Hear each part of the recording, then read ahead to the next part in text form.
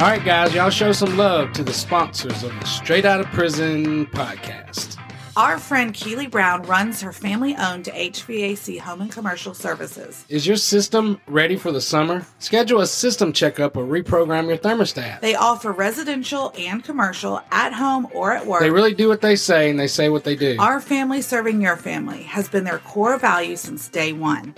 Their founder and owner, Mr. Robert Holland, made sure the foundation of home and commercial services was and is integrity. Now, remember, Haley, we catered an event last December where he was a part of the group that we were feeding. But it was interesting to learn that when he was a young man, when he first started in the HVAC business, Mr. Holland actually got in trouble for not adding new parts that the people didn't need. And they were like, "Why didn't you sell the parts?" And he was like, "Because I could fix them." And they were like, "No, you're doing it wrong. Like, you just got to put new parts." And he was like, "But they didn't need new parts." And it bugged him so much that he went out and started his own business. And that's the foundation of home and commercial services. And we can attest to that personally. I mean, they've done so much stuff for us. It's crazy. I love that story. And I think it speaks to obviously his integrity and what he's built his business on that integrity. Right now, the most economical service they offer is their annual residential service agreement. For $150, you'll get 2 annual checkups, and that's for one system. If it's an additional system, it's 25% off. Anyways, the annual contract includes priority service, normal rates for after-hour service, 10% discount on any repairs, and a 5% discount on any new installations. It's a good deal,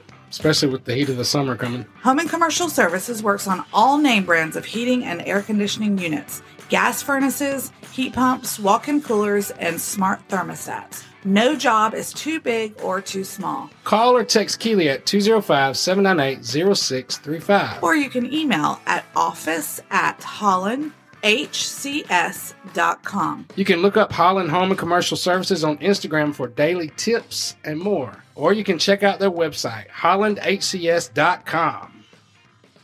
We have some amazing friends and supporters of the podcast, Lynn and Debbie Hurst, who own Hurst Towing and Recovery in Fultondale and Hayden, Alabama. They serve the Jefferson, Blount, and surrounding counties. They tow light and heavy-duty vehicles, and they're always there to help. We wouldn't call anybody else. We would never call anybody else, and that's a fact. Would you like to work for an amazing company that treats their employees like family?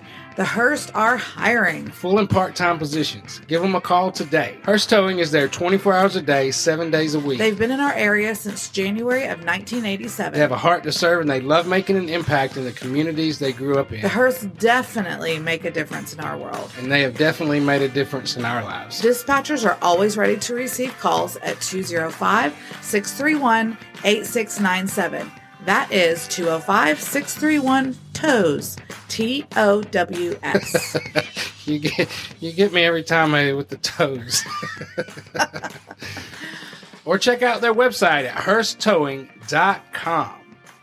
Now, y'all know James from the podcast, but he also is an amazing cook and private chef. I can attest to that personally. I've had many years of experience in food, just working in, managing, and even owning a couple restaurants. One of his greatest passions is preparing delicious food. You know, if somebody's going through something or through a hard time and you don't know what to do, you can always cook for them.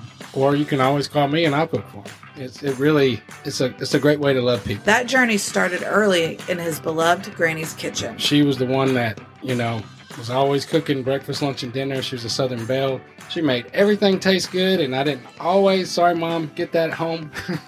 But Granny taught me how to cook, and I've never looked back from that. James is a Fox 6 Good Day Alabama monthly contributor. It's one of the honors of my life. I love cooking on TV. I love hearing the feedback. I love going in there and having people email me and ask questions. It's fun. And his peanut butter cobbler recipe was featured on the Food Network show Carnival Eats. That was kind of a big deal. I mean, it was... it wasn't like I got paid for it, but it was a lot of exposure, and it was really fun. Head over to chefjameskjones.com to join our email list. Once you do that, you can stay updated on everything that we're doing.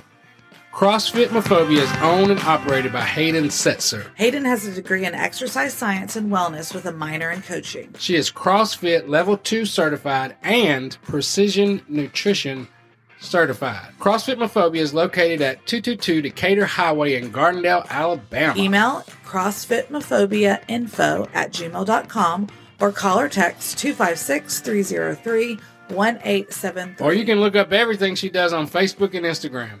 CrossFit Mophobia. Well, hey guys, Team Jones coming at you. Summer is winding down, and we are super excited about the classes we're offering this fall. Head over to ChefJamesKJones.com and check out the classes and events. And we'll also put that in the show notes. Also, James's YouTube channel is diversifying. We've added the first 2 seasons of the Straight Outta Prison podcast, and it has opened us up to a totally new audience. Look up Chef James K. Jones on YouTube. Hit the subscribe button. It's totally free. Don't forget to hit the subscribe button so you never miss a recipe or a podcast. Also, Team Jones Coaching. I am a certified life coach and business coach and am accepting a few new clients for the fall. I would love to sit down and work with you one-on-one. DM me or email me at haley@teamjones.co for more information. Thank you for your support, and thanks for being a part of our story.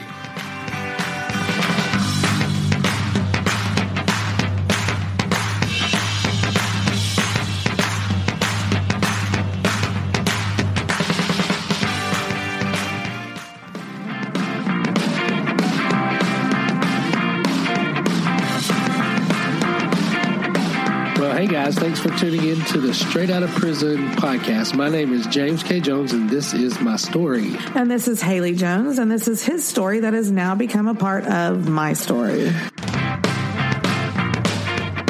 All right.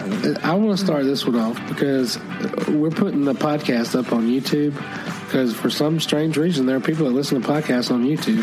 So I'm putting them a few episodes at a time up on my YouTube channel just to see if that's a platform that we want to see if it'll work. Mm-hmm. But in going back through that, in season 1, episode 1, you were kind of leading the conversation like, so what happened? So now that my story and your story have come together, I'm going to start this one off the same way. So Haley, you're married now. What happened? So night 1 of the honeymoon, because that's where we're starting, right? Yeah. So night 1 of the honeymoon, we got this hotel room. It was more than a hotel room. It was more like a suite, an apartment, I would say. It was honestly humongous. It was bigger than our house. So it was in the Sandestin, yeah. What's that area called? Where we got it? It was like the Baytown Wharf. Is that what it's called? Yeah.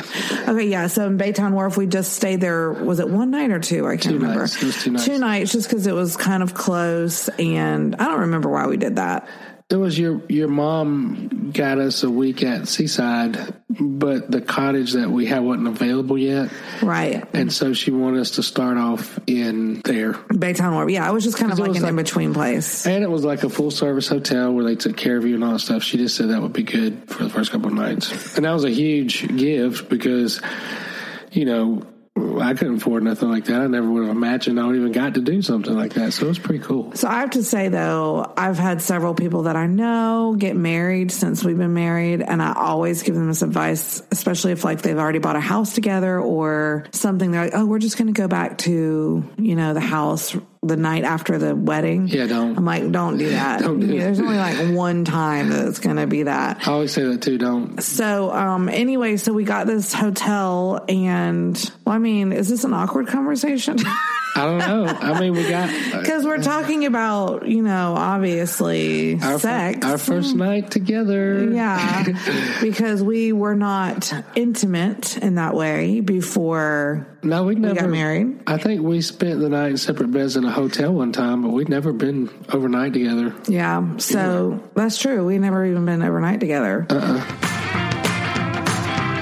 Coming off a wedding like that. But Steve actually gave me some really good advice before we went on our honeymoon. He said, remember the first time you're not at your best. So you're not at your best. Just go ahead and accept that every time after that will be better. And I was like, that is very good advice, though. It helped me. Yeah. I had to learn this to learn myself, become self-aware. Like these commercials where they tell you, oh, if you don't use this product, you're nasty. What are you talking about? Like deodorant or? Like there's certain kind of cleaners like you put on your face or certain kind of deodorants. They say you're nasty? Well, they don't say that, but that's the underlying. There was a like the infomercials they used to do. I think they still do them. I don't watch them anymore. But there was one on like some kind of vitamin you took that will clean out your colon. And they just made you feel like you had to do it or you were just not clean. Your colon had to be clean. That's where you and I are different. Which is nonsense. It's like, I'm fine if my colon is not clean. It's like the that, colon is not supposed to be earwax. I bought one of those things where you turn your head over and you burn the earwax and put it down on your head and pull it out.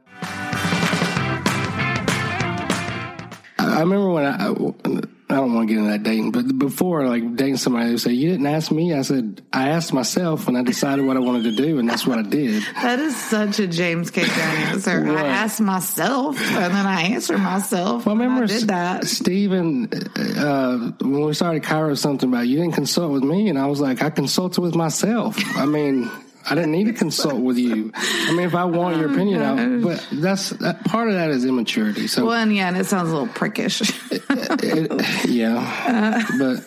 is what it is. But it is understand. I mean, truly though, when you look at like your background and your childhood and just all the things, I mean, it really does. I understand it. It makes sense that it's just like you said, I've got to take care of me. I got to work it out and figure it out. And well, if you do something for so long, you're conditioned to it. Right. So like,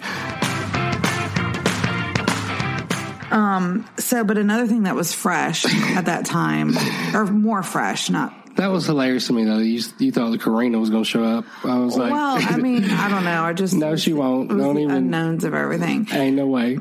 So, yeah, it was funny, but it's... And this was like the week after we came home. And I was like, who's John? And she was like, I'm sorry.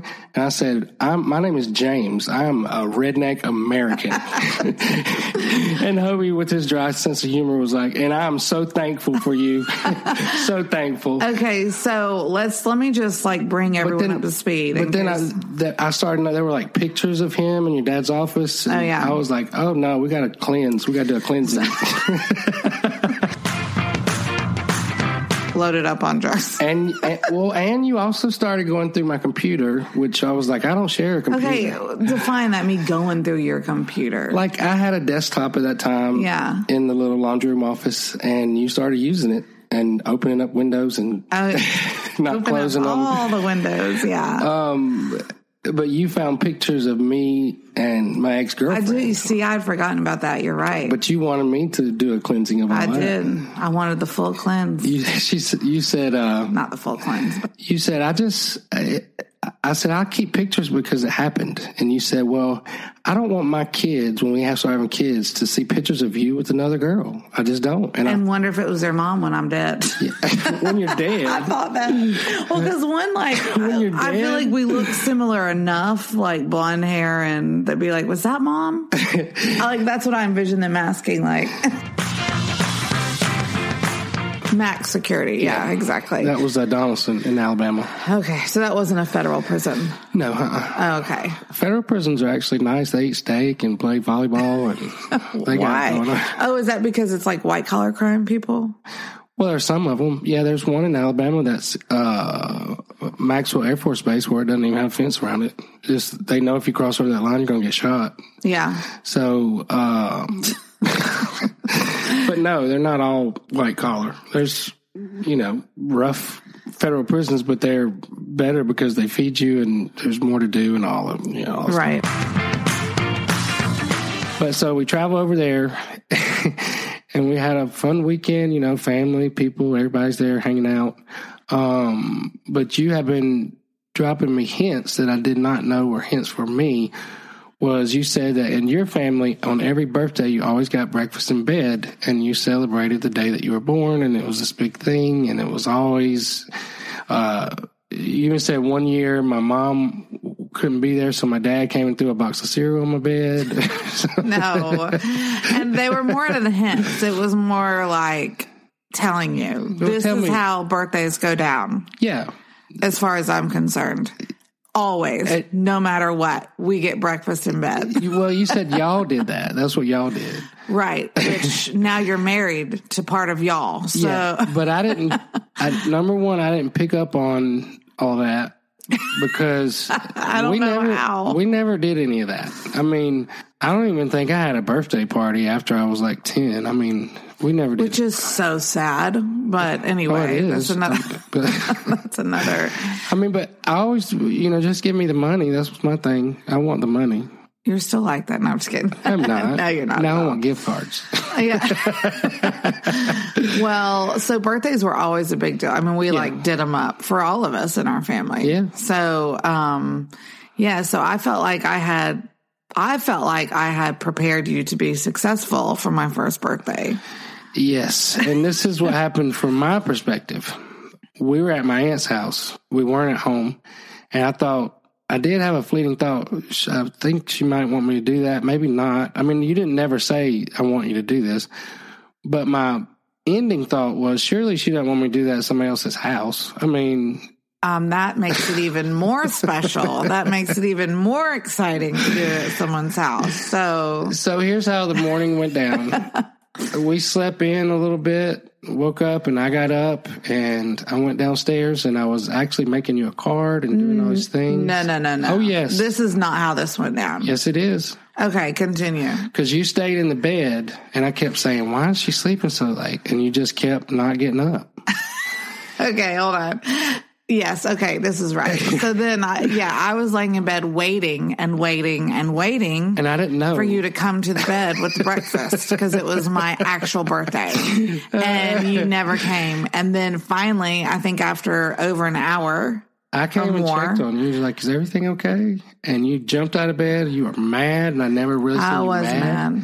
And I didn't understand why. And you said, I'm going for a walk. Yeah, I remember that. I was putting on my tennis shoes. And you just stomped off down the cul-de-sac. Yes, I did. But I was still confused about I don't understand what's happening. Because I don't think up to that point, I might have seen you frustrated, but I'd never seen you mad. Like you were mad.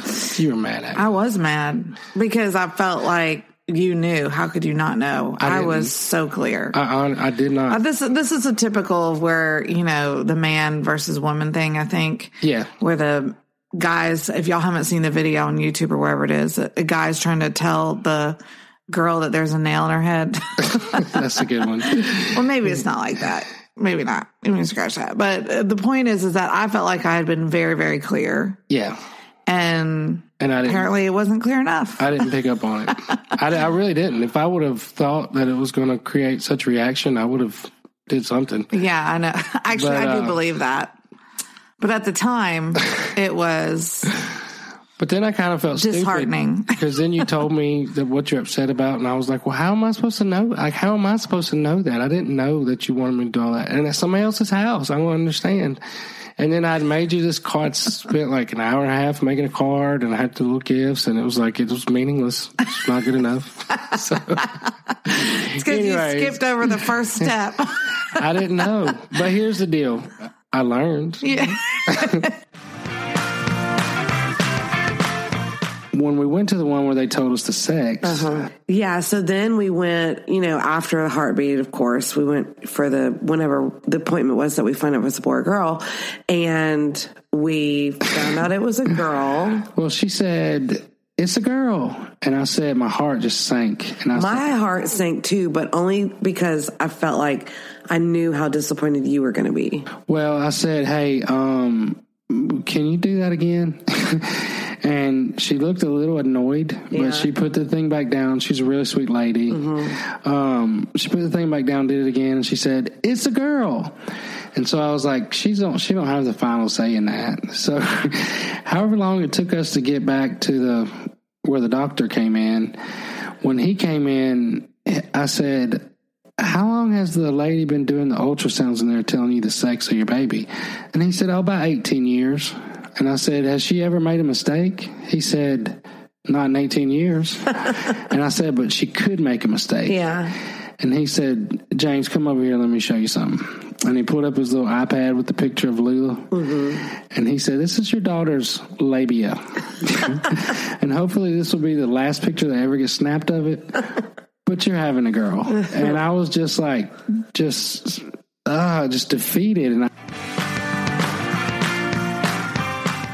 she hung up on us. Oh, yeah. She said, why are you naming that baby after Aunt May? And she hung up on us. We'll be right back.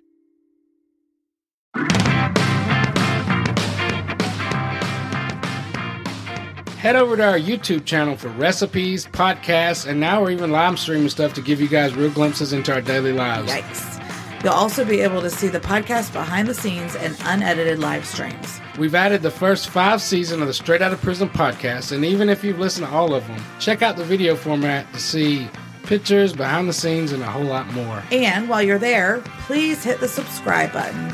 It won't cost you anything, but it does help us reach our goals to reach a larger audience. Look up Chef James K. Jones on YouTube.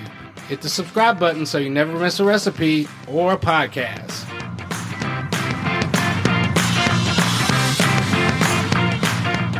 For exclusive content, download the Patreon app and look up Team Jones Media. You'll find many levels of subscriptions, but all levels have one feature. You'll get early access to all of our podcast platforms, and they're completely free from ads. Thank you guys for all your support, all your encouragement, and thank you for being a part of our story.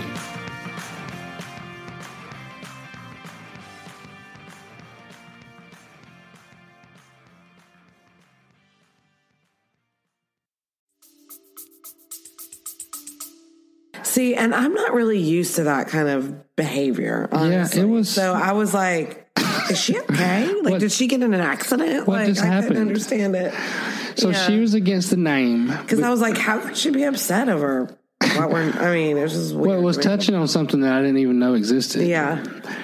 She had a great aunt that lived across the street from them that I knew when I was growing up as Aunt May. And she was a little ornery, mean, never had kids. She was like in her 80s or 90s when I was a kid. Right. But apparently there was some baggage between my mom and her brothers and sisters and Aunt May across the street. Because, you know, they had been abandoned by their parents and then their grandparents raised them. So it's just a lot. You know how that stuff happens in families. So Mama said that Aunt May's name was Lula May. And I said, no, it wasn't. And she said her name was Lula Mae Grimes. Lula Mae Whitaker. Then she got married and turned into Lula Mae Grimes. And I said, Mama, I've seen Aunt May's gravestone. It says Mae Grimes. And to stop the argument, I called my great aunt, Barbara, in Phoenix City. And I said, tell me what Aunt May's full name was. And she said, Lula May. And I was like, oh, my gosh. That's crazy. How did this happen? And I told her we were naming Lula May. And she was like, your big daddy, which was her daddy, he would be so proud you're naming your baby after Aunt May. So I said, we're not naming her after Aunt May. We're not. We're naming her after Lula is Haley's great-grandmother. May is Sarah May and Gladys May Whitaker, my grandparents.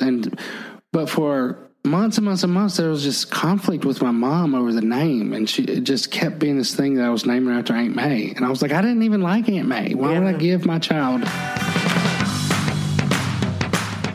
Yeah. Which was pretty cool. Oh, to be newlyweds and pregnant with your first child.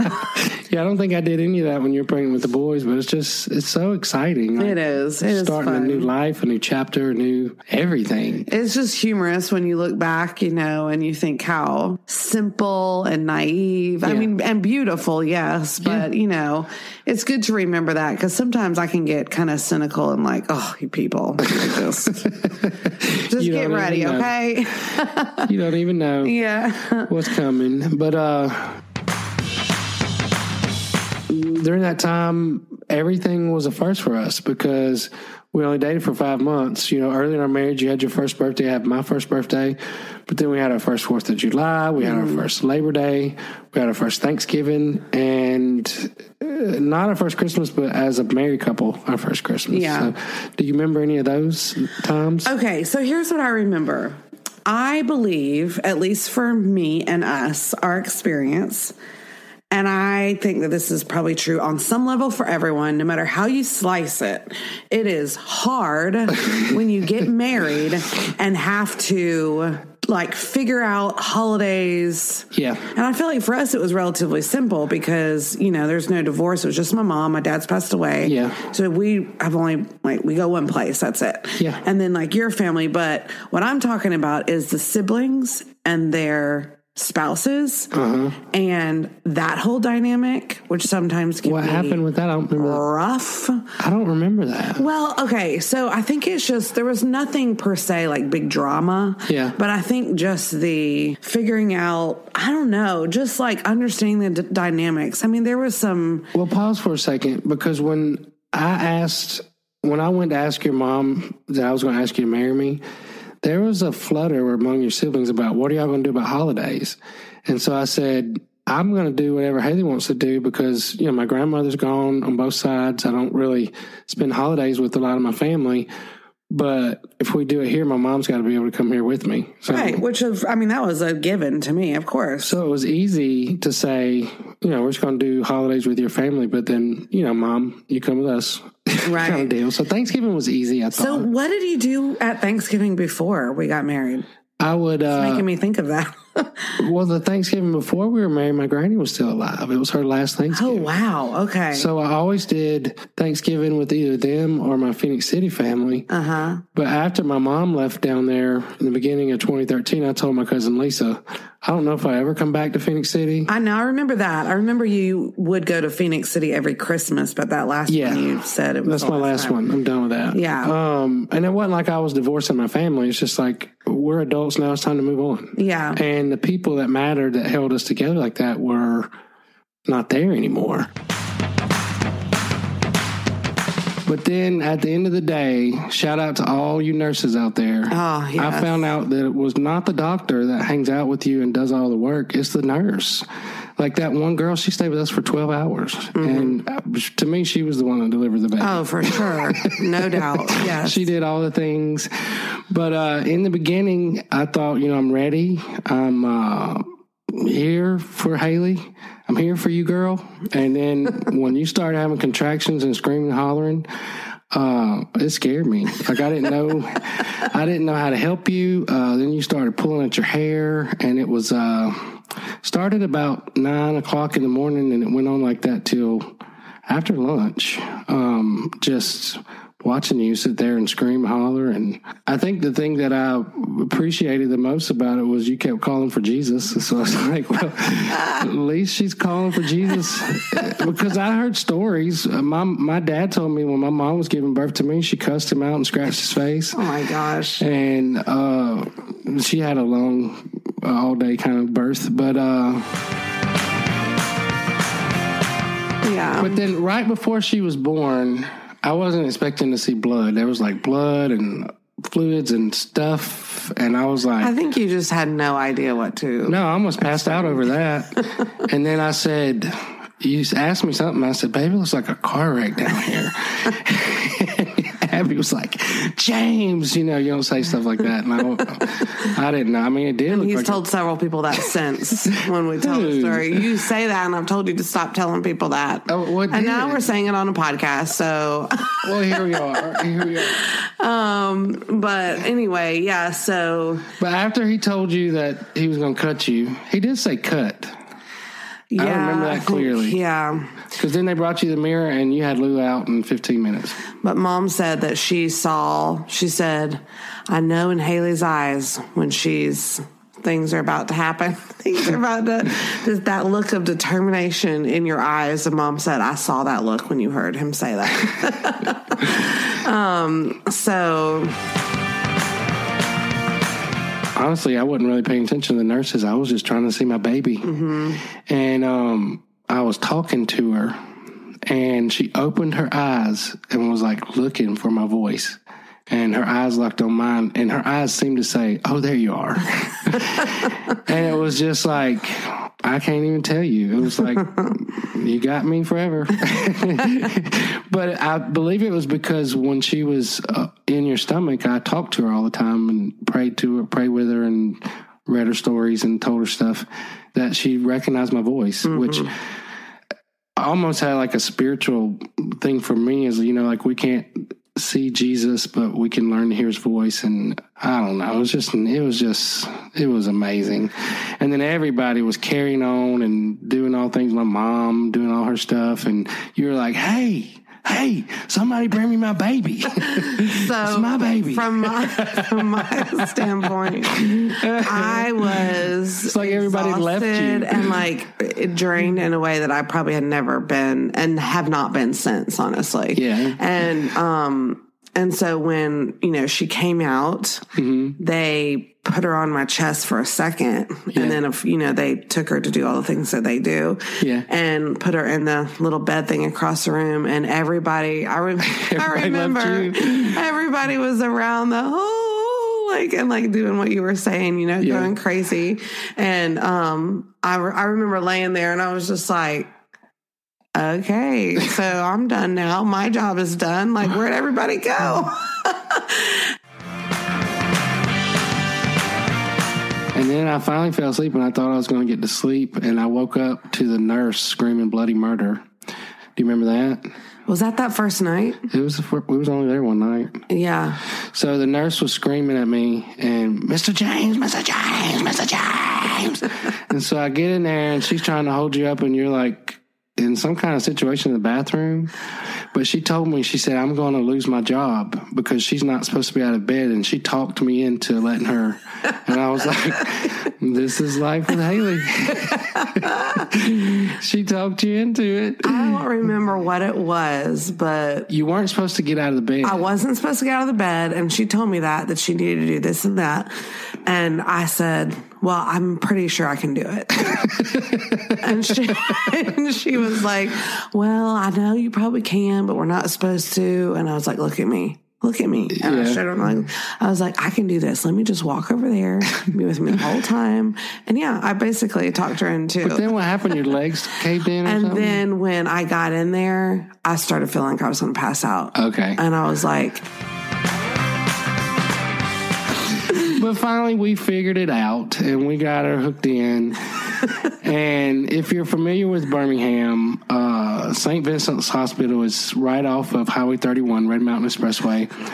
And that's the obvious way to go home. Get on the highway, go home. And we pulled out of there and we got on Red Mountain Expressway and I saw the cars zooming by. And I was like, I looked at you and I was like, we can't be on the highway with our baby. So I immediately got off the exit and was like, we'll just take the long way home. I do remember thinking, like, these cars are going crazy. So fast. Why are they such crazy drivers out going 100 miles an hour? So, of course, it was like any other day, but it felt like that for us. It was just different for us. So, but we immediately, I got off the highway. We got on Highway 31 and we just drove the long way home. 35 miles an hour all the way home. We were back in President Eisenhower days in the 50s out for a long ride. That, lo and behold, what I was getting to, was it the third week or the second week of it? It was about day 13. Day 13. Could you be more specific, please? Well, I looked up my notes. Okay, so day 13 of 20 Days of Prayer, a friend named Leslie Freeman, who at the time was the COO. She was the director of operations for the Foundry. Director of operations at the Foundry, and reached out to James and said, I know you're probably not interested, but I just thought on a whim, just in case, I'd mention it, that we're looking for a food service director. Well, she actually said, she sent me a Facebook message. She said, I know you don't want this job, but I keep getting a check. I feel like I'm supposed to run it by you. And I said, no, I don't want that job. But then 5 minutes later, I jumped back on and I said, I don't know. Let me talk to my wife. Let us pray about it and we'll see. And it was the answer to our prayer. It was. But for me, it was just so hard to go back to work for somebody else. But by this time, I'd had Kairos for like 10 years. And then the previous 7 years, I worked for Mr. Falletta. And when I was with Leonardo's, I worked for him. It was his business, but I was my own boss, basically. And I was the whole time I had Kairos. So it was like all these, I guess, emotions and fear. Like, do I really want to go back after everything I've been through, go back to working for somebody, working for, the man, clocking in, clocking out, doing all that stuff? Well, to me, it was just very clear and obvious that was the answer to our prayer. So let me just say that this job would be a full-time job, with benefits, with a, consistent, steady income. So it really was just like, I mean, it felt like a weight lifted off, like this is it. Catering thing or rest, whatever we want to do. But I think it's time for me to, like the daddy on Sweet Home Alabama told his daughter, it's hard to ride two horses with one ass, baby. Which is true. I actually had that thought when we were in that meeting. But I did. I left there, and I remember Leslie Freeman was like, the fighter in me just wants to fight and just win and just keep going. And I just said, I feel like, honestly, I was writing in my journal this morning, I feel like Kairos is a dead horse, and I need to just let the dead horse stay dead. Because you only got one ass. Yeah. But no, but dead things need to be buried, right? Yeah. There's no reason to keep trying with it. When you put it that way. But the offer for them to do that was humongous. I mean, it was very meaningful. And it shows the heart of Pastor Bill and just what he started there, which honestly is unbelievable. Incredible, yeah. But I made the decision. Once I made the decision, there was no turning back. Shared with you or with anybody else at that time, but I would have these like moments of insecurity and just like, what have I done with my life? You know, I've wasted all these years. And the only real bright spot for that was obviously with you. You were my wife, and we were still, I'd only been married a year, not even 2 years yet. And Lula May, when I could look at her, it'd be like, whatever I need to do, I'll do it for this baby and my family. And, but it was still tough. But I remember almost being offended. Well, actually being offended because you were just stuck in that headspace. It's all for nothing. And I remember thinking like, that's how it felt. It's not for nothing. Hello, look at me. Hello. But a problem that I had at the Foundry was they had a staff that had been there like forever, and they didn't want to do anything different. So this is just how we do it. This is what we're going to do. And you have somebody like me come in, it's like, no, we're going to do everything different. Right. So I came to a place where I had to let some people go or help them retire, however you want to say that nicely. Yeah. But they just didn't fit what we were trying to do. And I needed to hire a full-time person to be kind of like my assistant. Didn't really have any leads or any potentials if anybody was looking for. I remember Leslie said, why don't you hire Brandon? You can hire Brandon. I'm sure we can get him through pretty fast. So I said, no, Brandon has always been with me. He's a great worker. He is, he's all in. But I don't see him fitting into like a ministry. Like he goes to work to make money. He's 18 years old. And I just didn't think that would be a good fit. Mm-hmm. Well, yeah. And I think too, like he had been with you for so long. Yeah. And, we had been through that struggle with all that stuff. And you can just feel when it's just weariness, like we were weary and he was weary and there was a comfort level there. Yeah. That it's like almost like, we just need to do a new thing, having nothing to do with.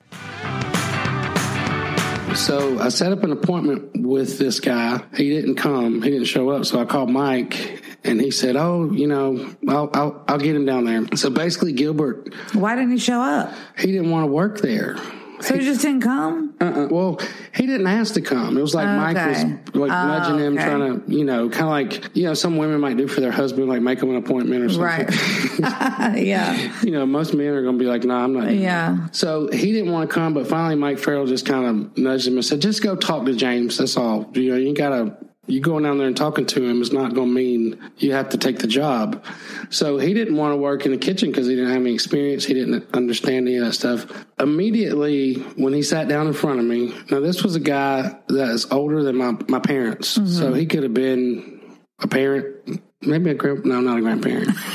So anyways, he was 20, 30 years older than me. Yeah. And I just asked him about his story. I've been to prison, so I know how to talk to people that's been in prison. So basically, he got in trouble when he was a teenager. And he had been in and out of prison for 32 years. And every time he got out of prison, he would go back to doing the same thing. He would rob banks and drugs and, girls and all this stuff. this time when he got to his sister's house, she said, I love you, but you can't stay here. You got to do something different. You need to get in a program. You need to do something different for yourself. Like, we can't keep doing the same cycle over and over.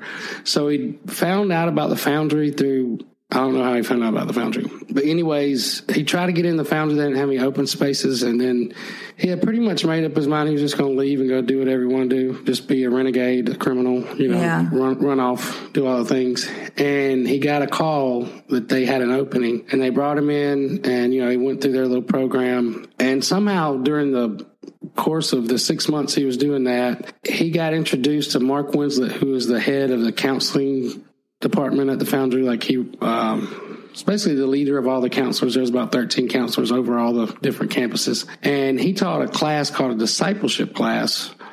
Mark did? Mark Winslet. Okay. Yeah, which seemed exhausting to me because it was like a 36-week class. I mean, it was just a lot. And it was like 2 or 3 hours at a time, but it was every Wednesday night. And Gilbert felt like he wanted to go because he didn't understand the Bible. And basically he was just walking people through how to read the Bible, lens, different good stuff. But it just seemed to me like that's a lot. But for Gilbert, it was what he needed to get understanding that he needed. And somewhere during that process, he had an experience with Jesus, and it was real, and it was amazing. And I couldn't sitting across from him, listening to his story and some of the crimes he committed, some of the things he'd been through. It just didn't make any sense. But at the same time, it reminded me of my story, even though I was much younger when I had that experience, was just like his whole life was just flipped. He didn't care about the things he used to care about. He wanted to do some type of helping guys coming out of prison. So I explained to him, what we get to do here, we'll have these guys with us, 40 plus hours a week. Even though we've got to do the meals and cook, and I need people to help me with all that stuff, I don't need you to know how to cook. I just need you to know how to help me with managing the people. So he got excited about that. By the end of that little meeting, I think we talked for 2 hours. He was ready to come work with me. Yeah. And there was a part of me that still wasn't sure about him, if that was going to work out. But then there was another part of me that was just really excited. Like, this was some kind of neat new relationship. And it did end up being that, but I couldn't really see that at the time. Yeah.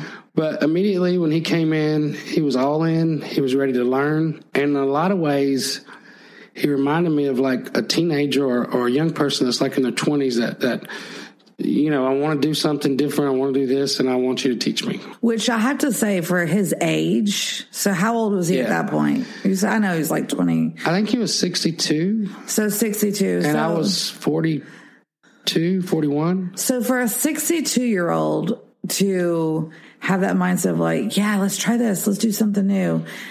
I have learned is not common. No, it's weird. And especially to have that kind of desire with excitement and energy, because usually 62, you're okay, you're retiring in 2 years, whatever.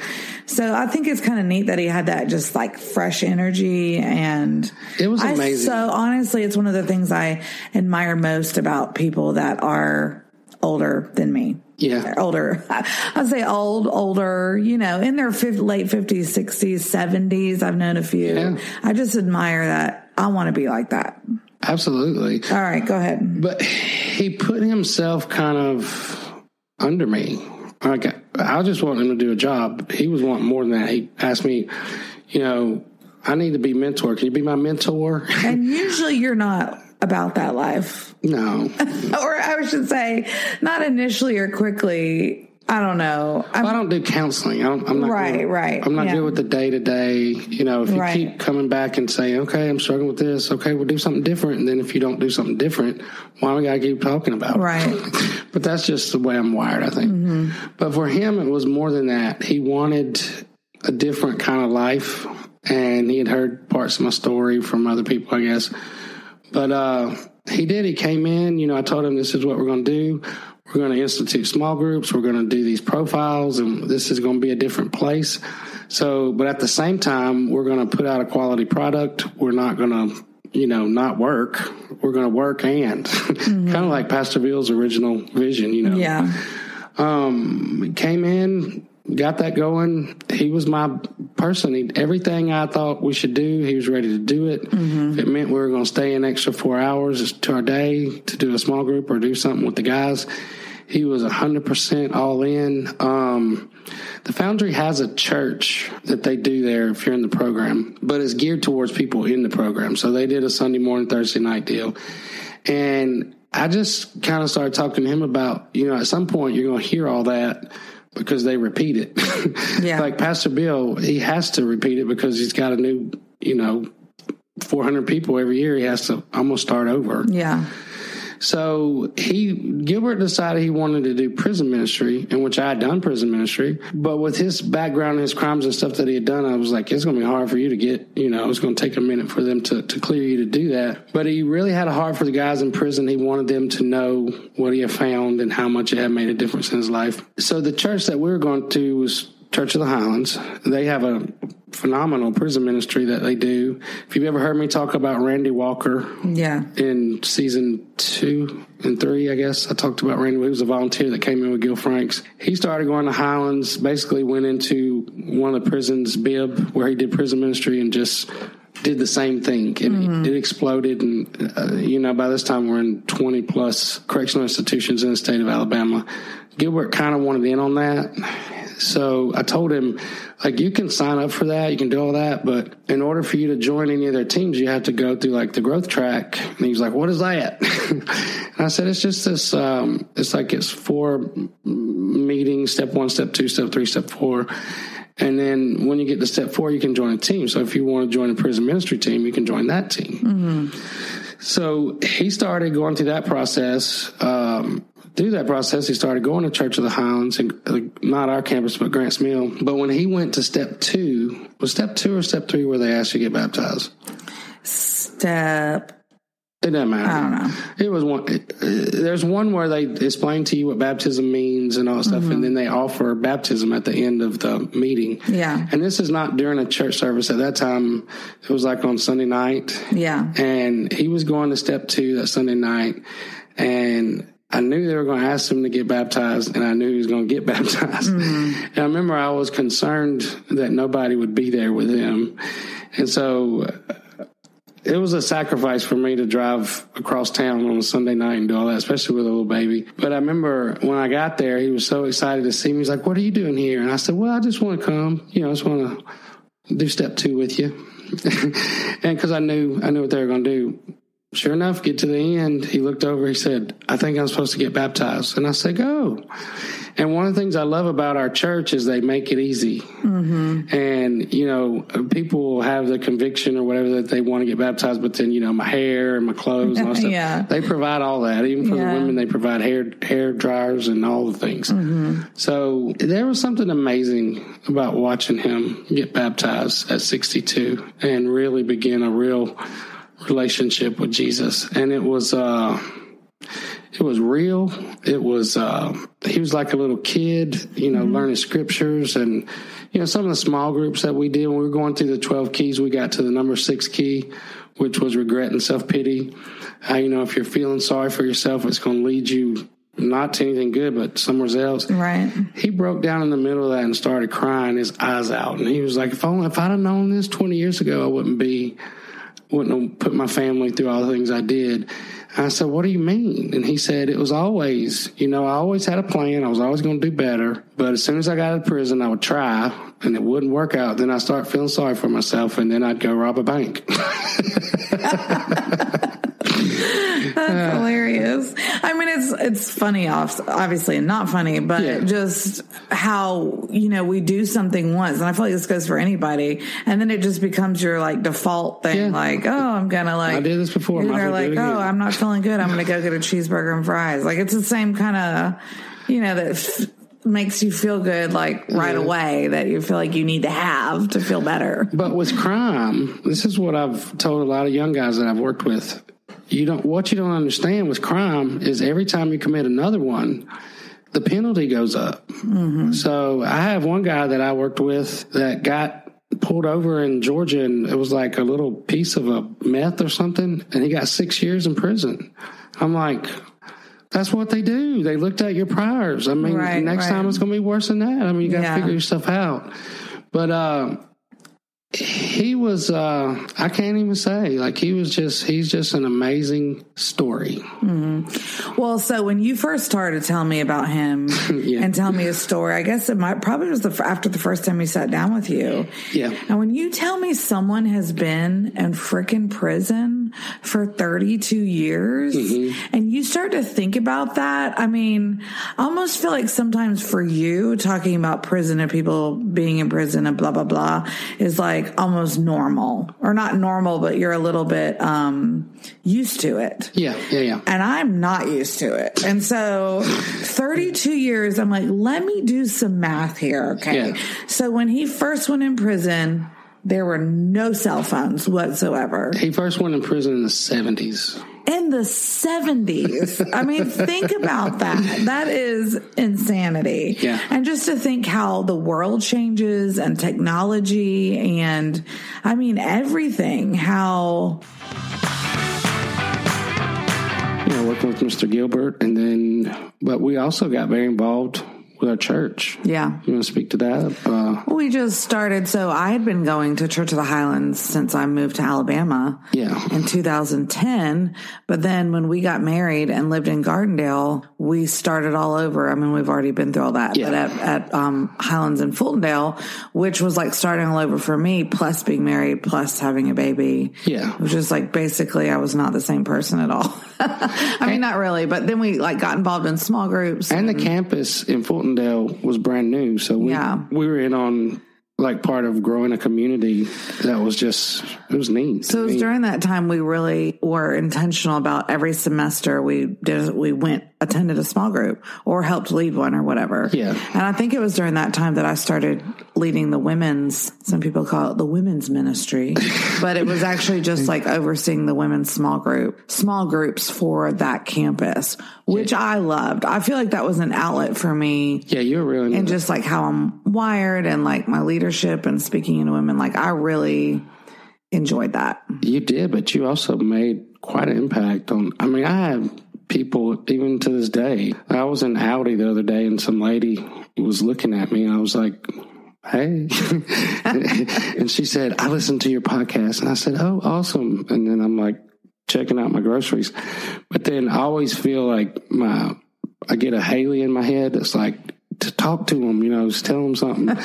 Tell them something.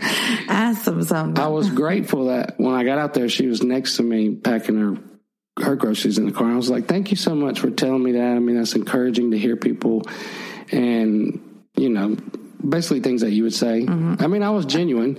But then I said, how did you hear about us? And she was like, oh, I was in small groups with Haley. And then she just was singing your praises, girlfriend, and she helped me through this terrible time, when my husband's a firefighter and I'm trying to learn how to be a stay-at-home mom, and it was very hard, and she just helped me through it. Well, that's neat, and that is neat to hear, because I feel like that was one of those things in that role, they talk about the unforced rhythms of grace, that is not hard for me. It doesn't feel like work. No, you love it. I mean, it wasn't work, but it just comes natural. I feel like I'm just how I'm made, and I really loved it. So that's neat. Yeah, it was good stuff. But then I think it was like 6 months in at the Foundry, it took a turn that I wasn't expecting, because in the beginning I knew that was where I was supposed to be. I was happy about it. I was excited. I'm going to learn how to do ministry. I'm going to do all these things and, live out my purpose. God bless America, all things. But she was reading about that, and then she said as soon as I announced or said I was pregnant, she somehow knew. Okay, the morning before the small group, she was reading in the Bible where they talk about a double blessing or double portion, whatever. Yeah. And she felt like the Lord told her someone is about to get a double blessing. But she was just like, okay, just kind of moved on. And then later during the small group, I made the announcement, and she said she immediately knew that it was me. Yeah. And that I was going to have twins. But I mean, we didn't know each other that well. But when she told me, but she's not one to flippantly say things. She's definitely not one that just. Well, I didn't really know her at all. Yeah. So I think I got home but something in me felt like she was right. That she was right. But do you remember my response? Then I came home and told you, and you were like, sorry, but I think that Jesus is going to speak to me first about if I'm having twins and not some lady I don't even know. Some random person. And I was like, I know. I'm just saying what she said. I mean. But do you remember what I said? What? That's what I remember you saying. Jesus is not going to tell her. He's going to tell me. Yeah. Like, it's not on her. It's on me. So, like, I'm the daddy of these babies. You still don't believe it. I mean, it's just something in me like, what if she was right? But it wasn't like, it was just a weird thing. But then after your response, it kind of made me think like, well, okay, maybe not, because nothing against her, but just sometimes people mishear or whatever. But I also knew she wasn't one to just, be spouting off stuff like that. Just to clarify, I didn't really know her. Well, you've already said that like 5 times. But I know her now. I mean, it's neat now. Yeah. But I remember at the time just thinking, Jesus is not going to tell her I'm having twins. He would tell me I'm having twins. I'm the daddy. Fast forward to the ultrasound. So we went, and for some reason your mom wanted to go with us. Of course. I mean, and I am so glad she did, especially now. This one. That was such a special moment. I mean, yes and no. It was to me. It was very special, but it was very hard for me as a man.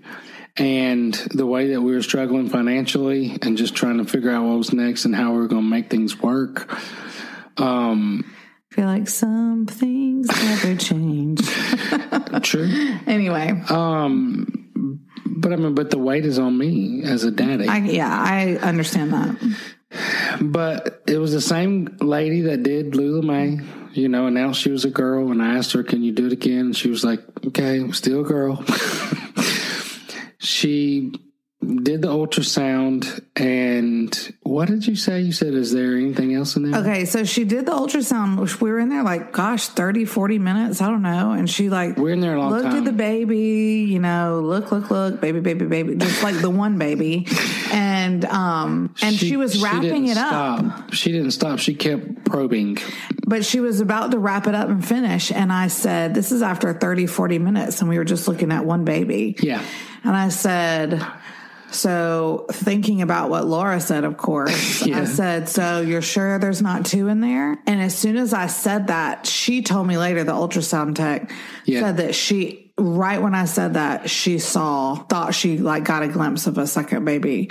And she said, but when I said, well, they can't tell you until they hear the heartbeat. Right. So I said, so you sure there's not another one in there? And right when literally within a second, she was like, well, actually, I think I see a second baby. She heard a second heartbeat. Yeah. Because they were really small then. They weren't obviously, big enough to look at. It was just like a blob. But when she said there was a second one in there, I almost passed out. I mean, I was just it was the fear and the panic of 2. To me, it wasn't. We barely made it with 1. To me, it wasn't a blessing. It was it wasn't? No, I was oh shit. How am I gonna I'm seeing my salary ad from the foundry. How are we gonna do this? And then you were screaming, you were so excited, and I was just No, I was not screaming. I started laughing. Your mom was screaming. My mom was screaming. Somebody was screaming. And I could not stop laughing. I was the laugh, no matter how hard I tried to stop laughing, I couldn't stop laughing. Yeah. And I was crying too. But then immediately you called your sister Abby, you FaceTimed your sister Abby, and you were like, hey. You were and there's some kind of competition between you two as sisters? I don't know why you say that, but... Just because of what y'all say. Anyway, I held up 2 fingers to Abby on the FaceTime. Yeah, but I was watching the FaceTime, and Abby was like, no. She was like, no. No. I was like, yeah. There's no way. 2, you're having twins, you're finding a way to beat me. Yeah. Because at that time, Abby had, 6? Yeah, kids? 6, yeah. But then your mom was like, all right, let's go have a nice dinner. And I remember we went to Alibaba's or whatever not Alibaba's. It was, it's a restaurant right outside of St. Vincent's in Avondale. I know what you're talking. I can see it in my head, but I can't. It's across from Jack Brown's. Yeah, it's fashioned after Lucille Ball and her husband. It's a Cuban place. Mm-hmm. And I just remember being in such fear and such panic about how Am I going to go from 1 to 3? Like, how can we, like, finance it? What are we going to do? Like, sweet boy, you want a drink? I had a couple drinks. I actually had 2 or 3 Cuban drinks. It was a Cuban restaurant. I don't remember that. Yeah. Well, the Ricky Ricardo, Lucille Ball's husband, he's Cuban. Okay. So anyways, that's beside the point. Yeah. But I just remember everybody being so excited, and I was just in such fear and such panic, and not like, how am I going to go from 1 kid to 3? And then I'm like, it'll all work out. It's going to be fine. But anyways, we're having twins. We come back from vacation. That's when they told us that. You remember that? They told us what the sexes were. Yes. It was right after we came back from vacation, so I was aggravated with all that. I remember because my mom was in the hospital. Or no, Abby was in the hospital. She was having Teague. And we literally, my mom was really struggling. She was getting worse. So she was with us. We went from one end of the hospital, Abby having Teague, wheelchaired my mom down to the other end of the hospital to have the ultrasound to see what I was having. Okay, time out. We went to have the ultrasound, and then we went over to where Teague was being born. Oh, yeah. Because Abby had emergency birth. Oh, right. Okay, yeah. So we go in, same scenario, same gal, same everything we had with Lula. And she did her little gel on the stomach, rub, and then she said, "Baby A, it's a boy." And I don't know, I just screamed. I remember your mom said that was the most beautiful scream I've ever heard in my life. And I don't know, for me, it was just like, I got a son, and not that I don't love my daughter. And I think we've already covered that. But just having my boy. But I felt like it was more than that. It was a promise to me when I was in prison that I'm going to have a son. His name is going to be Judah James. And I just screamed, with joy. But then I was going to say, I do, like you said, I'm glad you said it was more, because I do think it was like a promise fulfilled that he gave you, like, literally 20 years before that. Yeah. I mean, you're not young, you're like 40 something, that's 42. Not old. You're only I'm just saying, like, he gave it to you a long time, like literally decade plural ago. And not even that. I mean, I had almost married 2 other girls that were like, I don't know about that name. And I was like, if you marry me and I have a son, that's his name. I don't even care. That's already his name. You sound like he's already a prick named when you talk like that. Anyway. So like what? A prick. Well, no, you got girls that are bitchy. You want to call me a prick? I mean, I didn't say you were. I said you sound like that. Like, you gonna marry me? Well, no, I remember Shauna telling me one time, we can't name a baby Judah James. I'm afraid they'll make fun of him. And I was like, why would they make fun of him? Because it's 3 J's. And I was like, how stupid are you sounding right now? Okay, you're sounding really bitter about things that didn't even happen. Okay. No, it's actually funny now, because I look at Judah James. Everybody loves Judah James. I mean, I love the name immediately, but yeah. But it took her like 45 minutes because baby B wouldn't show itself. Itself. We know now it was a boy. Yeah. But he had his leg over his wiener, I guess. You call it that. And it was just like, it was excruciating. And it was like, she was like prodding and poking and trying to get baby B to do what baby B was going to do. And finally, it's a boy. Yeah. And immediately you change your mind on the name. And that really pissed me off. Okay. My drive to work, I worked in Bessemer at the Founders Center. My drive was 30 minutes, and so I had a lot of time to and fro to process and think and pray and stuff like that. And I remember right after that, I was driving to work, and I was just not just aggravated, but almost like I felt like betrayed. Like we came up with the name. Now she's trying to change the name, and she's coming up with all these scenarios. And the only reason she's trying to change the name is because she thought it was a girl, and she was wrong. Just like I was wrong the first time, but I didn't renege. I went with Lula Mae. And I'll never forget it. I was on 65 getting off on 59 headed towards Bessemer. And I said, Jesus, I just feel like his name is already Royal. It's already Royal Grant. And he said it is. And if you will not try to make her do something, then that will be his name. That's the good stuff right there. Don't try to make her. It was hard. Well, I felt like we'd already settled it. Why don't we have to settle it? That's like dripping with wisdom. Why do we have to resettle it if we've already settled it? But I did. I said, okay, I'll leave that alone. And I will trust you. Jesus, I trust you. And like 2 weeks later, you went on a girls' trip to the beach. Yep. And you came back, and I was keeping Lulu, but I was asleep when you got back. We were taking naps. I'll speak for myself here. I went on this. You woke me up? I went on this beach trip, and I do feel like the Lord spoke very clearly to me that I needed to honor you and what you wanted. I don't feel like it's not just what I want, it's what we decided. Well, okay, stop taking away from the moment. Okay. Of what the Lord, I didn't do that to you. Okay. But no, I felt like the Lord told me to like honor you as a dad and let you have the final say. I did. So you came, you woke me up and you told me that, and I was like, I already knew. You literally, I don't even know. No, I just felt like that was already his name. You give me like no credit for listening to Jesus. Yes, I do. No, you're just like, I already knew. You just sound like really attitude. No, I was just waiting on you to tell me and that it would be settled. Mm-hmm. And it was. So that was that.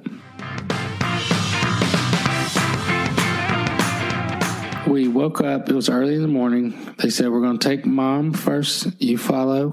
I went down the hall. They put scrubs on me. They put a hat on me, gloves, all things. And they're like, you wait out here till we tell you to come in. They called me in. You were like laid out. And I remember being in a panic when I walked in because my friend John Barry, all his babies, I think all of them were delivered C-section. No, not all of them. Well, couple of them. He said that he looked down into when they cut her open, and he said, yeah, I saw her kidneys and her liver and all that stuff. And I was like, I ain't needing to see all that. Like, that's not for me to see. I'm not looking. So I was in a bit of a pain. I don't want to see that kind of stuff. But they took me behind like this piece of plastic, and you were, I don't know if you're sedated or I was not sedated. You don't remember.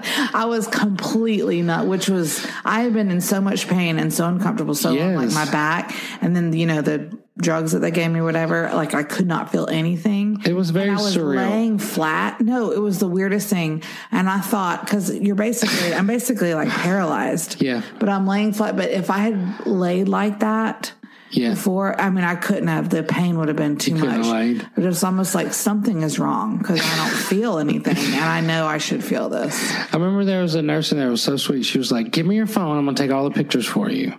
And I was like, okay.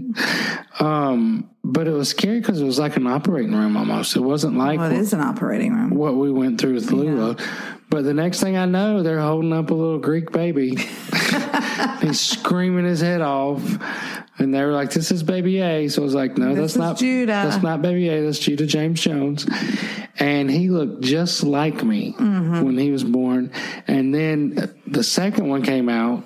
And then his cry, actually everyone in there laughed because his cry was like another level. 10 times the amount of Judah. He was like, rah! And I was like, that's Royal Grant. But he looked just like you. Yeah. Which was weird because as they, 3 or 4 months later, Judah turned into looking like you and Royal turned into looking like me. It was so weird. But I remember walking back down the hall. Your mom was there, my mom. I think there were some other family people there. Just thinking, this was too easy. Like, we're rolling back down the hall with 2 babies. Well, when they rolled them back on, they were on my chest. This is what was different. I don't know if I mentioned this before, but because, anyone who's gone through labor, woman who's like pushed and done all those things. Yeah. The exhaustion level is like something you've never, I don't care what you've done in your life. You have not felt that unless you've been in labor. You don't know. But with the boys, you don't have that necessarily. It's weird but like I could feel all of the emotion. Like I was so present, like mentally and emotionally. Yeah. To feel them like on me. I just like wept. It was like this. It was crazy. It was. I had everything I was doing. I told you, I said, I feel like my blood pressure's up and I can't breathe. Like I just felt like, I don't know. It was like all the work that we've been doing, everything has gotten twisted and convoluted and none of it made any sense. Yeah.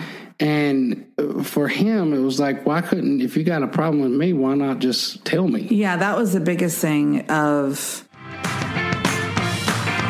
I was in the middle of 21 Days of Prayer. I got a text from Mike Andrews that he wanted to see me in his office. It was actually day one of 21 Days of Prayer. Or was that first Monday of the very beginning? Yeah. Well, they call it Sunday. Which, ironically, that is this week that we're sitting in now. Yeah, today's day one. It's the same. Yeah, exactly. So it's kind of crazy. It was weird. But during that, I got a text from Mike Andrews that said, can I see you in my office at 1 o'clock? And I came straight home and I told you, I said, this is not good news, because if they're doing an investigation on me, they're not going to find anything on me. On anything like that. But they're going to give it the week, and then I'm going to learn my lesson. I'm going to turn in my report, and I'm going to be more politically correct. If he's texting me to meet him today, it's only been 3 days, right? 4 days. So this is not good news. And I remember you were like, well, just, be encouraged, whatever. And I remember just thinking and telling you, now's not a good time for me to lose my job. Like, I don't, insurance and, everything would be all messed up. And you were like, yeah.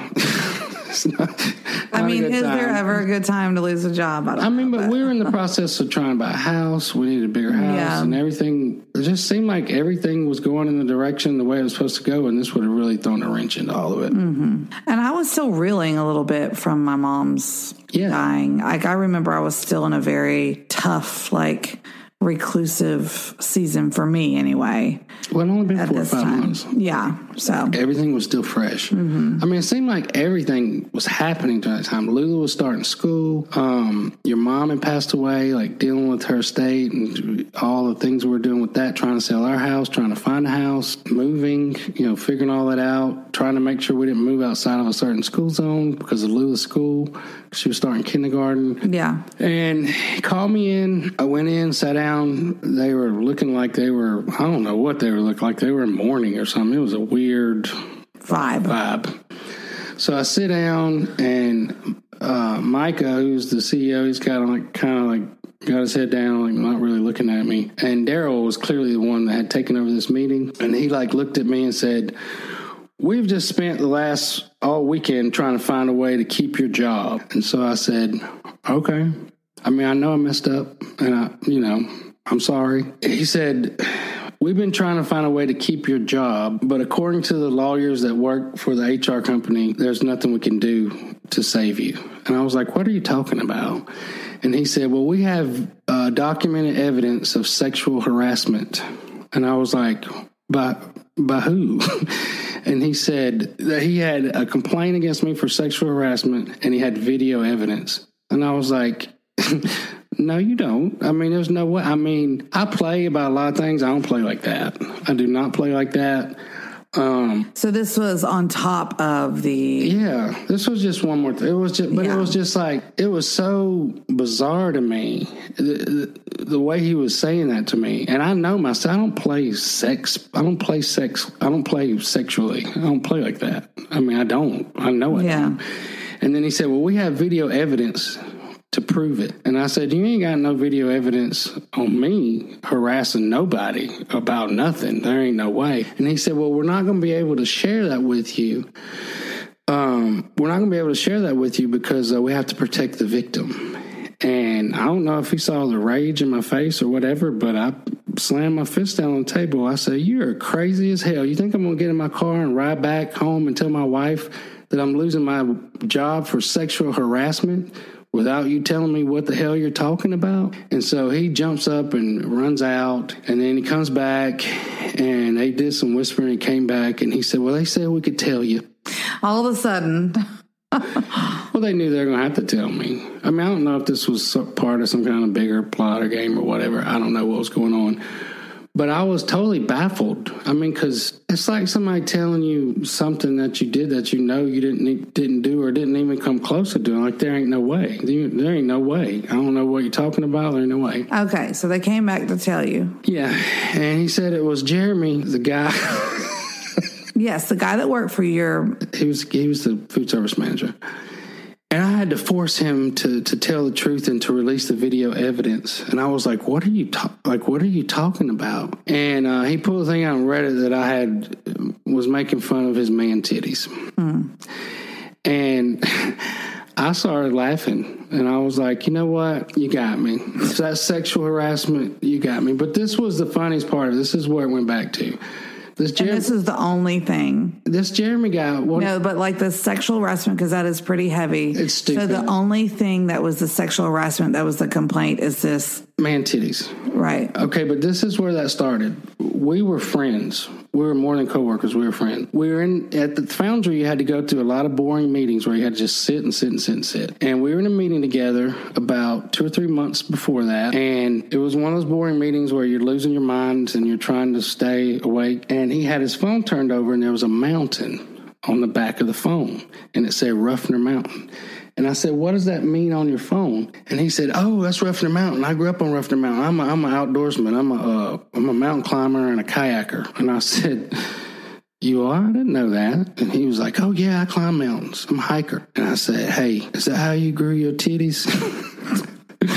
Climbing mountains. No, it was a joke. He could talk to me like that, too. Well, let me just clarify, though, that this happened before the other complaints. That had been like 3 or 4 months before. Yeah, it happened way back. Yeah. So, but this was during the time of with the Snapchat videos where you could do filters and make yourself into something else. Yeah. So I was playing one day with the Snapchat videos, and there was one of a cop that could be eating donuts. Mm-hmm. And so I made myself into a cop, and I was eating donuts. And I said, hey, this is how I grow my titties, climbing mountains. But it's because he was saying that he was an athlete and he was all this, but his body didn't say that. But it wasn't that I was making fun of him, just like making fun of people. He was my friend. He made fun of me too. So it was a banter. It was a joke, and it was ridiculous. And it was like dug up. And they used that Snapchat video as their as their video evidence. And I brought it home because I wanted you to read it. But there was somewhere during that time, I think it was the next day, Jesus said, I want you to save that letter, put it in your journal, and one day you're going to thank me for that. And I was like, oh, I can't even. But it was a battle, and when you're in the middle of something like that, it's easy to go around and try to find people to tell you what to do. Mm-hmm. But I felt like there were only 1 or 2 people that could really speak into my life during that season because nobody, people would get scared. Like, what are you gonna do? What are you gonna do? What are you gonna do? Right. What are you gonna do? Like my mom, what are you gonna do? What are you gonna do?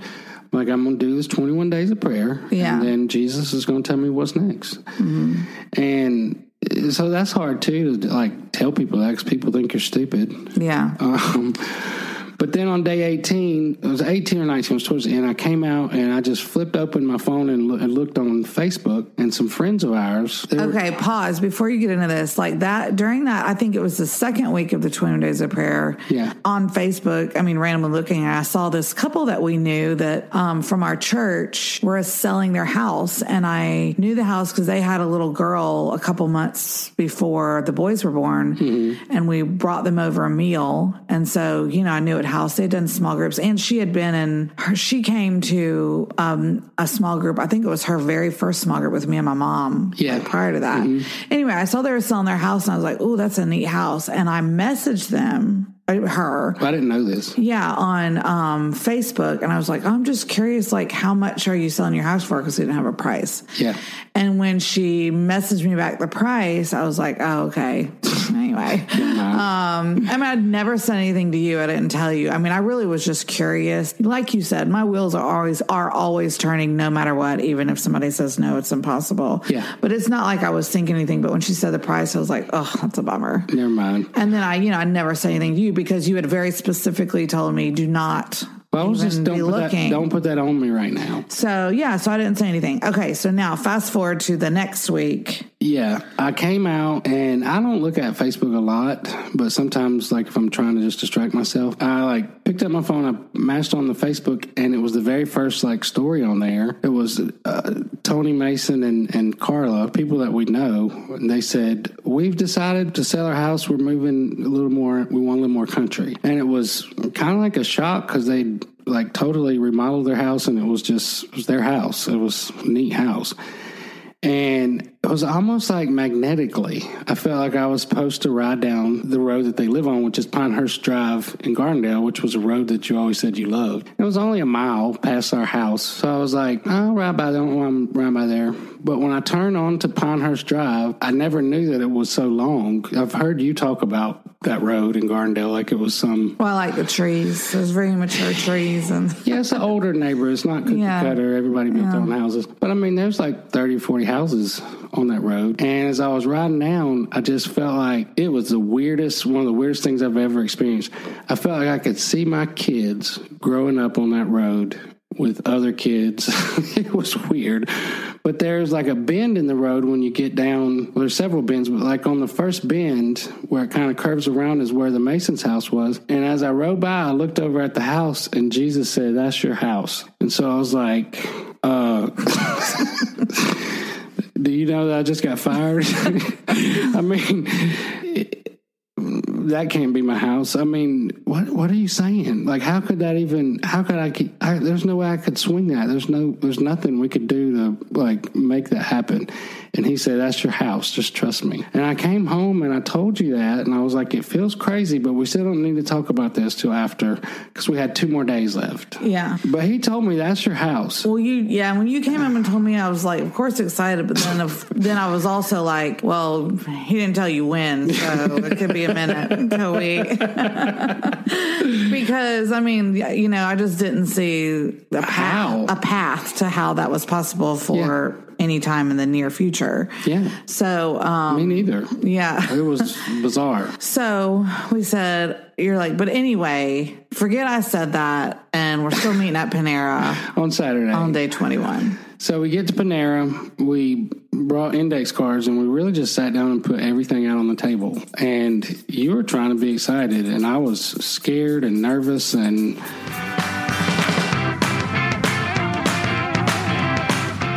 just felt like an opportunity. Well, the way I wrote it down in my journal that day was that Jesus said, "Step out in faith, make the plan, put everything on the table, and I need you to trust me because this is a blank slate." But then he said, in this new season, things are not going to come to you by trying to figure it out or even like coming up with a strategy or a plan. Everything in this new season is going to come through relationships and through people that you know and that you've developed relationships with, which for me was like, okay, I don't even know what that means. I told him that we were starting a new business because we had decided on that. He said, "Well, James, when you start your own business, you have to wait 2 years. So you have to have 2 years of tax returns and all that stuff before you can really get anything from this."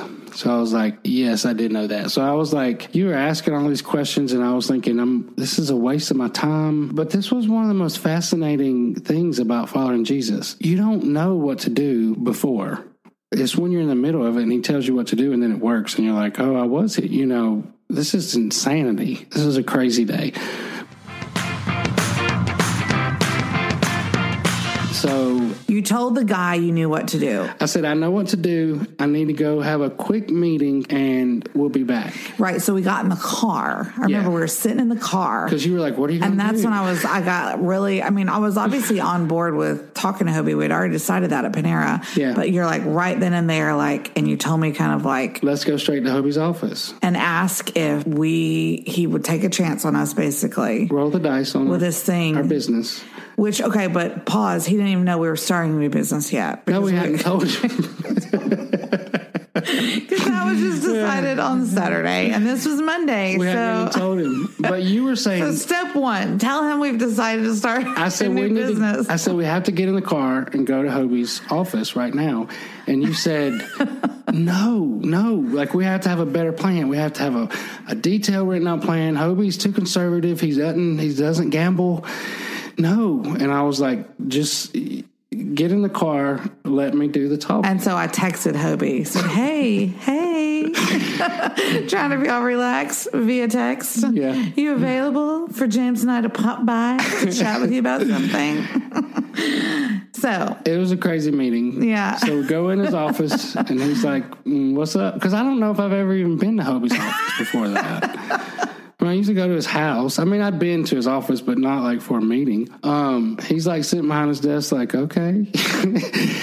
And I did most of the talking. I told him, this is what we decided we want to do. Which was very difficult for me to sit back and let you do most of the talking. Because let's be honest, I'm usually the one that does the talking. Yeah. For, anything except podcasts. Well, I felt like I was supposed to do the talking. Yeah. Because I needed him to hear. Right. Like, this is what we want to do. This is why. Mm-hmm. And this is how we can help you. And then I threw the wrench in there. And also, we found this house. And obviously, I would charge you to come in once we get our business going, but I need to be on your payroll. Right. Like, can we make that as the way? Yeah, so I need you to hire me. Yeah. Because we hadn't even had a business license. We weren't ready for all that. And I needed to be like now, like September the 1st. It can't be after September, because that's what he told me. You can't go a month. So he leaned back. He got tears in his eyes. And he said, yeah, I'll take a shot on you. I'll put you on my payroll. So this is Monday at 5:30 when 21 Days of Prayer ended on a Saturday. We decided to start a business that Saturday and had an offer accepted on a house by Monday, and you were on a payroll starting September 1st. Talk about a season flip. That was insane. I feel like, I don't know if like we're communicating it. I guess we are, like, in a way to grasp like how insane that was for us. Crazy. It was one of the craziest times. And I've been through some crazy stuff. And mind you, like with the business stuff, I mean, we had like unpacked it and like hashed it out, like, but truly, we didn't really have any details. Who knows what they're doing when they start a business? You think know? I feel like it's like a kid. I feel like it's like you can liken it to a kid growing up, like that you have no clue what you're doing at first. We didn't. You think you do. You think you know everything that you're going to do, and like this is the path. This is what we're going to do. And then like as you start walking it out, you're like, oh wait a minute, I don't know actually what I'm doing, and I need to like, what are we doing now? And I don't know. I just that's how it with the business part. But lo and behold, though, we had launched. Yeah, just like that. And obviously I take no credit away. I mean, the Lord like ordered those steps, but I am so grateful for Hobie for really being the piece, the catalyst that was able to kind of put stuff in motion for us, for Team Jones, and then also for this house, like, because all those things had to like fall into place literally in the moment that it fell into place. It did, but for us to be sitting here right now recording. But in the meantime, we went to work with him. But crazy time. Yeah. Then we moved in October.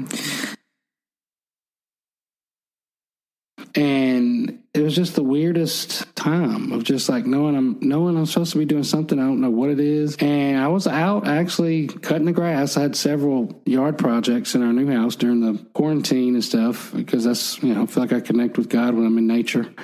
But I was cutting the grass, wasn't really praying, I was just thinking, and I felt like, again, like Jesus asked me a question, and I don't fully remember exactly how it went, but like, what was the platform of communication here? And I was like, I used to be newspapers and books and parchments, and, and then I got to thinking into the 20th century, and it was the radio, then it was TV, media, movie, all the stuff. And he said, well, what's the number one way that people communicate right now in 2020?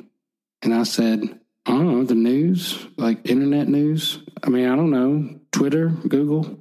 And clear as a bell, he said the platform for 2020 is a podcast. And I was like, okay, but like for me, like how, I don't even know what that is. Like I tried to listen to one podcast one time, but I couldn't like figure it out. And it was another one of those things where I knew that's what we're supposed to do. That's the next thing. And you came in and told me that, and it was clear as a bell. And I knew it was him talking to me, because the way it didn't just happen. It wasn't like ooty booty or magic. It was like a process. There were questions, and everything that I've been through in the past year or so had gotten us to that point. Yeah. So, well, when you told me that, I was like, okay. I mean, I've never listened to a podcast, but I hadn't either. And then you to me, it was just like, I mean, I believed you, but I just was like, obviously you're taking the lead on this because I don't know anything about it. And you're the one that feels like we're supposed to do it. Mm-hmm. So then a couple weeks later, like, no, I really feel like, I'm like, okay, well, do what you need to do to start it. And I'll be there. Tell me where to be. It wasn't a couple weeks. It was a couple days. A couple days. Okay. Yeah.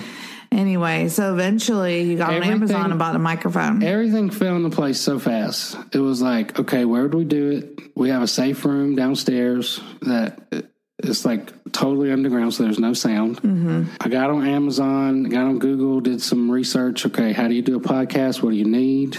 I think I spent $200 on some microphones. When the microphones came in, it was only a couple of days later, found out I needed another something to hook it up to. Yeah. That came 2 days later. Then I was like, I don't have anything to do it. Like, I don't have a desk or anything in here. Like, got to have something to, attach the microphone to. And I went out in the garage, and we had your dad's office furniture, and there was a round table that honestly had gotten beat up, water damage from being in our garage to the other house. Sanded it down, put a fresh coat of lacquer on it, and we're ready to go. It was kind of crazy the way that we just randomly kept saying. So I was like, well, let's do it. Since we have an editor, let's go. Let's go. So we started taping in October of 2020. Mm-hmm. We planned to launch the Straight Outta Prison podcast the first Tuesday in November, but that ended up being the 2020 election day. And I said, we don't want to start on that day. Yeah. And thank God we didn't. The disaster that was. Yeah. But then the next Tuesday, we launched. We dropped our first episode. And we've been going ever since. Mic drop. Yeah. So that's kind of neat. It's really during the process of doing this, we've both kind of realized this is the thing that we love. Yeah. And here we are. Yeah. I mean, I do feel like especially you have a gift for, you're not that great speaking in crowds or people in general. Not that great. But behind a microphone storytelling in this way, you really do seem to come alive. There's been so many times we've been recording, I'm just like, wow, I am watching someone do what they're supposed to be doing. It feels like that. That was really neat. It's crazy. So, I get awkward in public.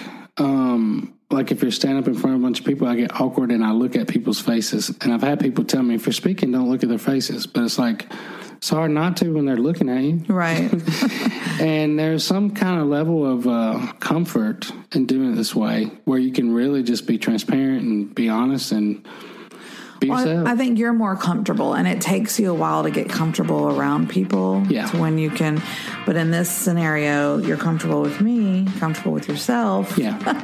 But it's been really, moreover, to see, I think the gift for me in it has been, I've gotten to have a front row seat, watching you step in to discover this. It's definitely and discovery. Then to walk in it, and it has been really cool. It's been a fun ride. Yeah. It has. And guys, we don't want it to end. So this is where we're going to end our story.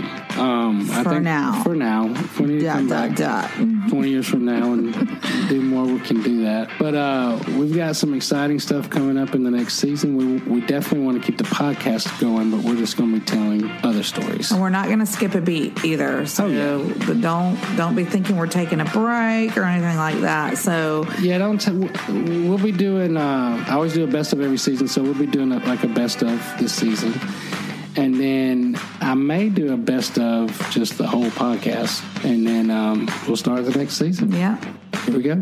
Stay tuned. But really, guys, this has been, like you said, a discovery for us. And you guys' support and affirmations and words and questions. It would be nothing. That. It would be nothing without you guys. Yeah. If it weren't for the responses that we were getting to you, the feedback and the connections, and just the way this has opened so many doors for us, it would just be us rattling off information. Yeah. But this has been amazing. It's been life-changing. And we're excited to see what's next. So thank you guys for allowing this to be a part of our story. Yes. Thank you. So telling it. So more to come. We love you guys. All right, guys. We'll see you soon. Bye. Bye.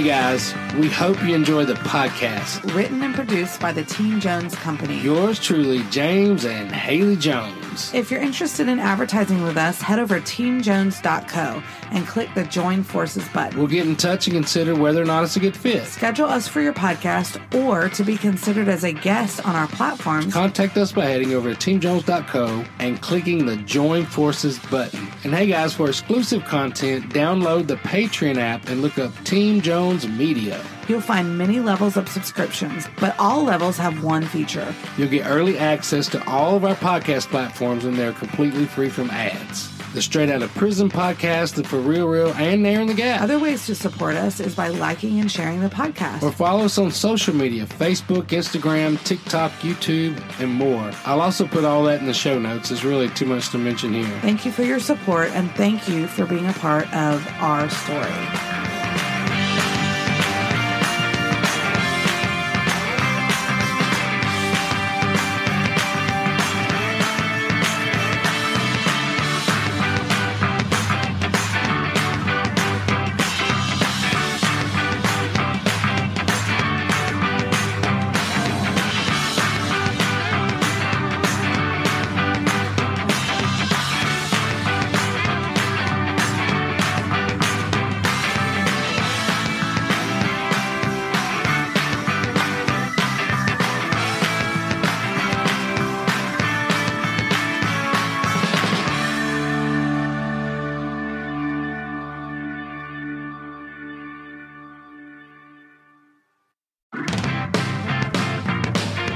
Hey guys, we hope you enjoyed the podcast. Written and produced by the Team Jones Company. Yours truly, James and Haley Jones. If you're interested in advertising with us, head over to teamjones.co and click the Join Forces button.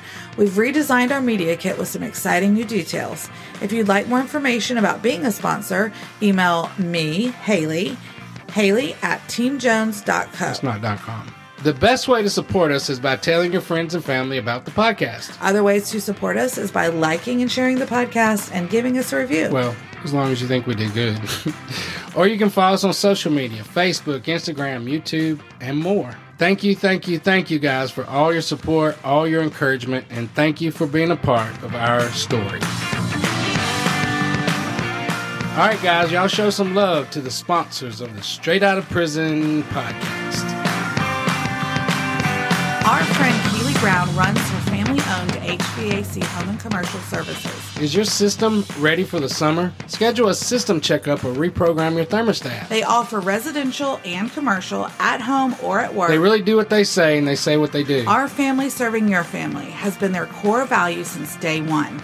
Their founder and owner, Mr. Robert Holland, made sure the foundation of home and commercial services was and is integrity. Now remember, Haley, we catered an event last December where he was a part of the group that we were feeding. But it was interesting to learn that when he was a young man, when he first started in the HVAC business, Mr. Holland actually got in trouble for not adding new parts that the people didn't need. And they were like, "Why didn't you sell the parts?" And he was like, "Because I could fix them." And they were like, "No, you're doing it wrong. Like, you just got to put new parts." And he was like, "But they didn't need new parts." And it bugged him so much that he went out and started his own business. And that's the foundation of home and commercial services. And we can attest to that personally. I mean, they've done so much stuff for us. It's crazy. I love that story, and I think it speaks to obviously his integrity and what he's built his business on, that integrity.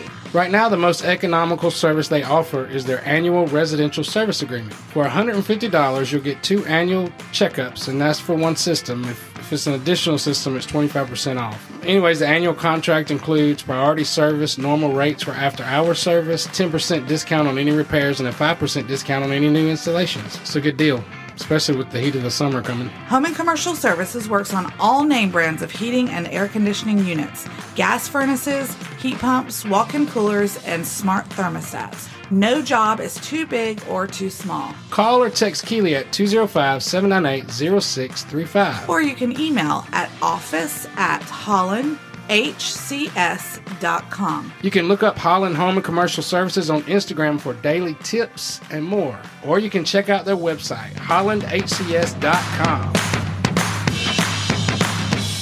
We have some amazing friends and supporters of the podcast, Lynn and Debbie Hurst, who own Hurst Towing and Recovery in Fultondale and Hayden, Alabama. They serve the Jefferson, Blount, and surrounding counties. They tow light and heavy-duty vehicles, and they're always there to help. We wouldn't call anybody else. We would never call anybody else, and that's a fact. Would you like to work for an amazing company that treats their employees like family? The Hurst are hiring. Full and part-time positions. Give them a call today. Hurst Towing is there 24 hours a day, 7 days a week. They've been in our area since January of 1987. They have a heart to serve, and they love making an impact in the communities they grew up in. The Hursts definitely make a difference in our world. And they have definitely made a difference in our lives. Dispatchers are always ready to receive calls at 205-631-8697. That is 205-631-TOWS. TOWS. You get me every time with the toes. Or check out their website at hursttowing.com. Now, y'all know James from the podcast, but he also is an amazing cook and private chef. I can attest to that personally. I've had many years of experience in food, just working in, managing, and even owning a couple restaurants. One of his greatest passions is preparing delicious food. You know, if somebody's going through something or through a hard time and you don't know what to do, you can always cook for them. Head over to chefjameskjones.com to join our email list. Once you do that, you can stay updated on everything that we're doing